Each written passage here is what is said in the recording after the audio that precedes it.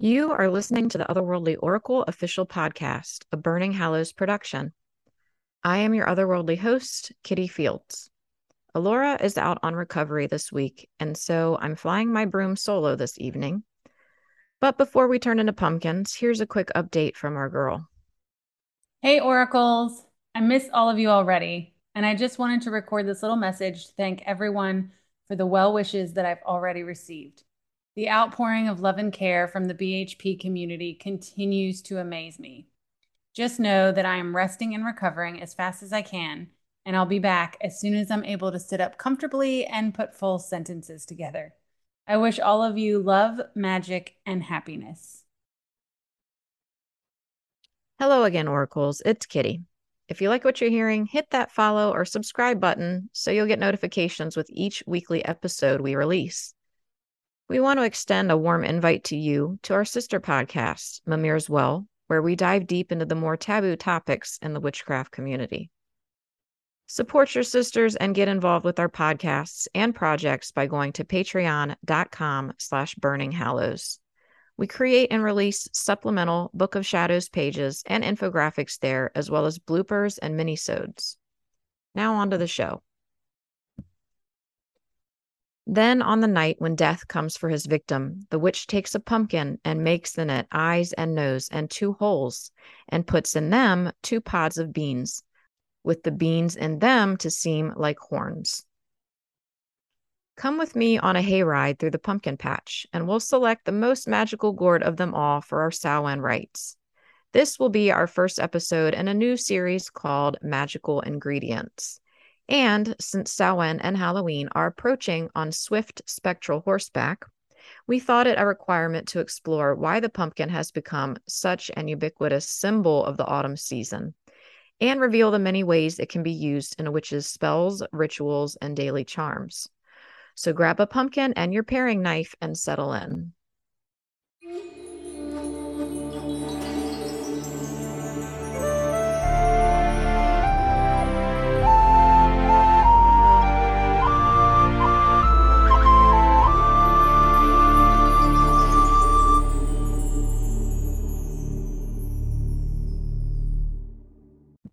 What is a pumpkin?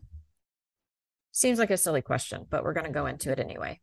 The pumpkin, Cucurbita pepo, is the type of winter squash that is typically large, round, and ribbed, and of a distinctive orange color. Yes, I said ribbed. Get your minds out of the gutter. However, they can also be white, green, yellow, and other shades depending on the cultivar, as there are 3 or 4 different kinds. Did you know the pumpkin itself is actually considered a pepo, or basically a type of berry? That is a big berry, y'all. My favorite pumpkins I've seen this year are actually a deep blood orange shade with these like large pimple type bumps all over their skin, or what I like to call witch's boils. I just think they're super witchy looking. I'm also a fan of white pumpkins, or what I like to call ghost gourds. The pumpkin, though popular in many places throughout the world today, is native to North America and has been cultivated since at least 7000 BCE. That is a long time. They are used as food, decoration, and by witches as a magical ingredient. In this particular episode, I plan to dive deep into the magical uses of our favorite Halloween gourd. But first, let's revisit that spell I recited in the intro to the episode. It said, "Then on the night when death comes for his victim, the witch takes a pumpkin and makes in it eyes and nose and 2 holes, and puts in them 2 pods of beans, with the beans in them to seem like horns." Say that 10 times fast.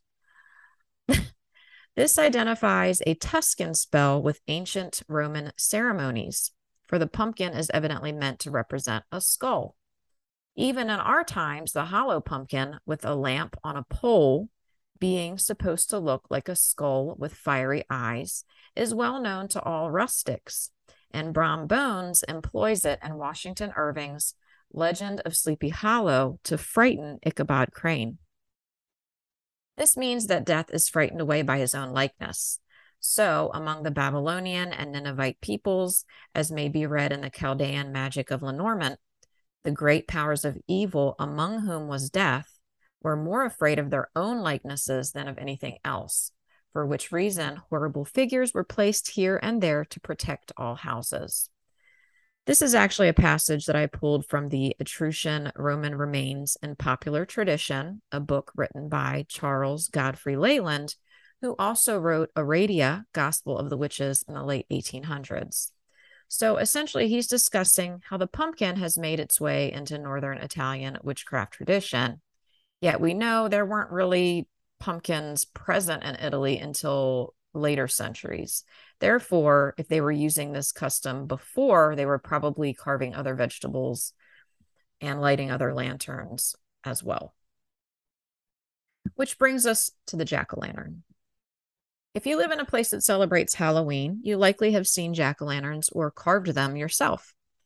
This is actually a tradition my family has done religiously every year for Halloween, and one of which I carry on with my family today. I was a little surprised to find out that some folks in the United States don't carve jack-o'-lanterns every year. I just thought it was something that everybody did. Growing up in Maryland, there was always a jack-o'-lantern at every single door. But where did the jack-o'-lantern custom come from? Answering this question, there's going to be a twofold answer. The act of carving faces into a vegetable originates with the Scots and Irish, but they didn't carve pumpkins in the old land. They carved root vegetables like turnips, which I hear is much more difficult than carving pumpkins. And by the way, if you have time, Google turnip jack-o'-lantern and have a change of pants at the ready, because this is literally the stuff of nightmares. Later on, after the Scots-Irish immigrated to the New World, they brought their Samhain traditions with them, including the custom of carving turnips. But eventually, someone figured out that the native pumpkin was larger and actually easier to carve. So I guess we've been doing that ever since. That explains the act of carving, but what about the name jack-o'-lantern? According to the Occult World website, the term actually originates in England and is linked to a supernatural phenomenon called ignis fatuus, or foolish fire, which, when I looked that up, found it's an eerie, spectral, dancing light that sort of seduces people off of the beaten path and often to their death. Which also reminded me of the will-o'-wisp, which you might have seen in the Disney movie Brave. And so when I looked that up, I found that it's basically the same thing. In addition to the jack-o'-lantern being a spook light, the name also has a couple legends behind it and refers to a character or a man named Jack who made a deal with the devil. Because of this deal with the devil, he is not permitted to go to heaven or hell and is doomed to wander the earth, or a sort of purgatory, forever. And apparently he amuses himself by leading people to their doom with his eerie light. Iron is said to ward him off during the Halloween season. So it seems these traditions have merged and became the jack-o'-lantern custom that we still uphold today. Other magical stories with our friend the pumpkin take us to the realm of fairy tales, where we see a pumpkin being transformed into a carriage in the story of Cinderella. And of course, let's not forget the Headless Horseman, who utilizes the orange gourd as an alternative head in the legend of Sleepy Hollow. Always one of my favorite stories growing up. Now for the magical uses of the pumpkin. So for my kitchen witches, when autumn comes, is there anyone out there other than me who becomes a little pumpkin obsessed? I probably turn into a pumpkin. Yes, I'm a basic witch and I don't care who knows it. September hits and I'm making all the things with pumpkin, including pumpkin pasta, pumpkin soup, pumpkin bread pudding, muffins, smoothies, oatmeal, pancakes, pies. In addition, let's not forget how delicious pumpkin spice truly is. And if you don't like it or you think I'm basic, come on through and fight me. Just kidding, of course. Pumpkin's nutritional benefits include the fact that it's loaded with beta-carotene and other immunity boosters like vitamin C and E, as well as iron and folate. And the fact that it has iron makes me think this could be part of its warding abilities. I'm thinking like iron wards off the fae kind of thing. Pumpkins also have a nice amount of potassium, so eat up, witches.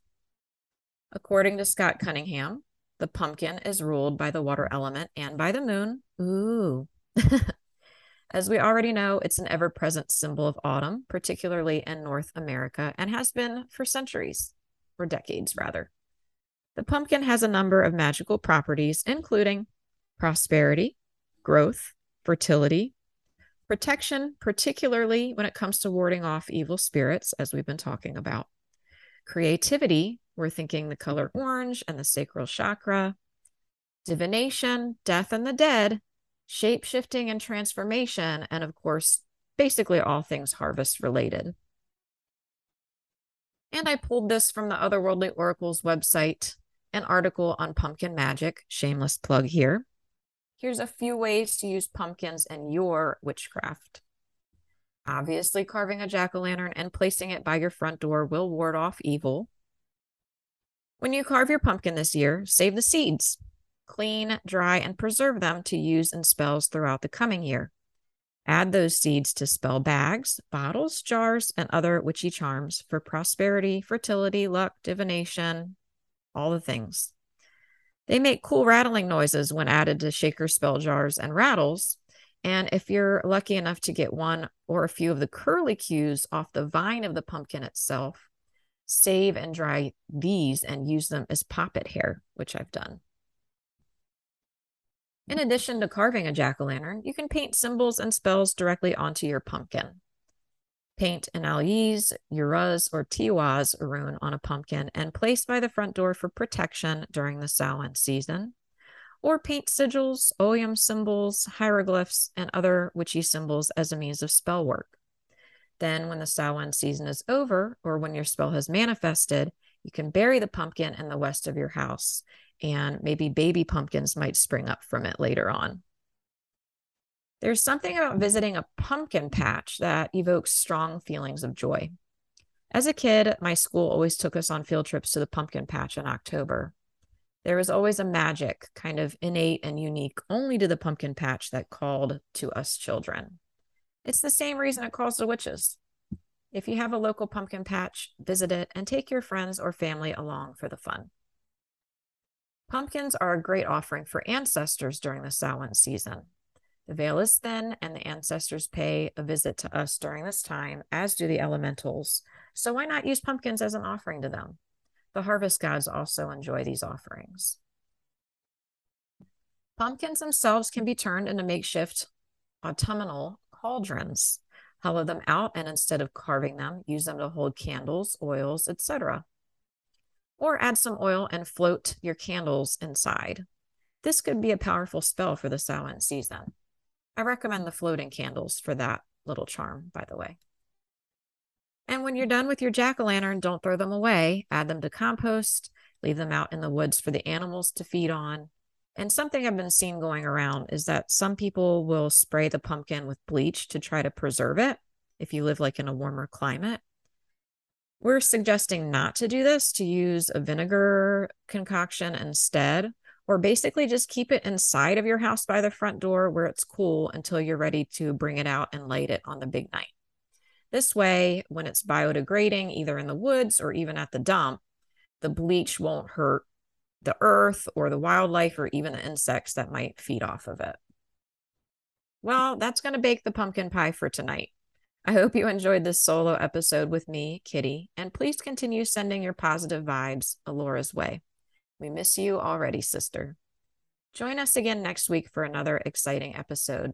And remember, whether you're in the land of the Fae or the land of the ancestors, stay otherworldly.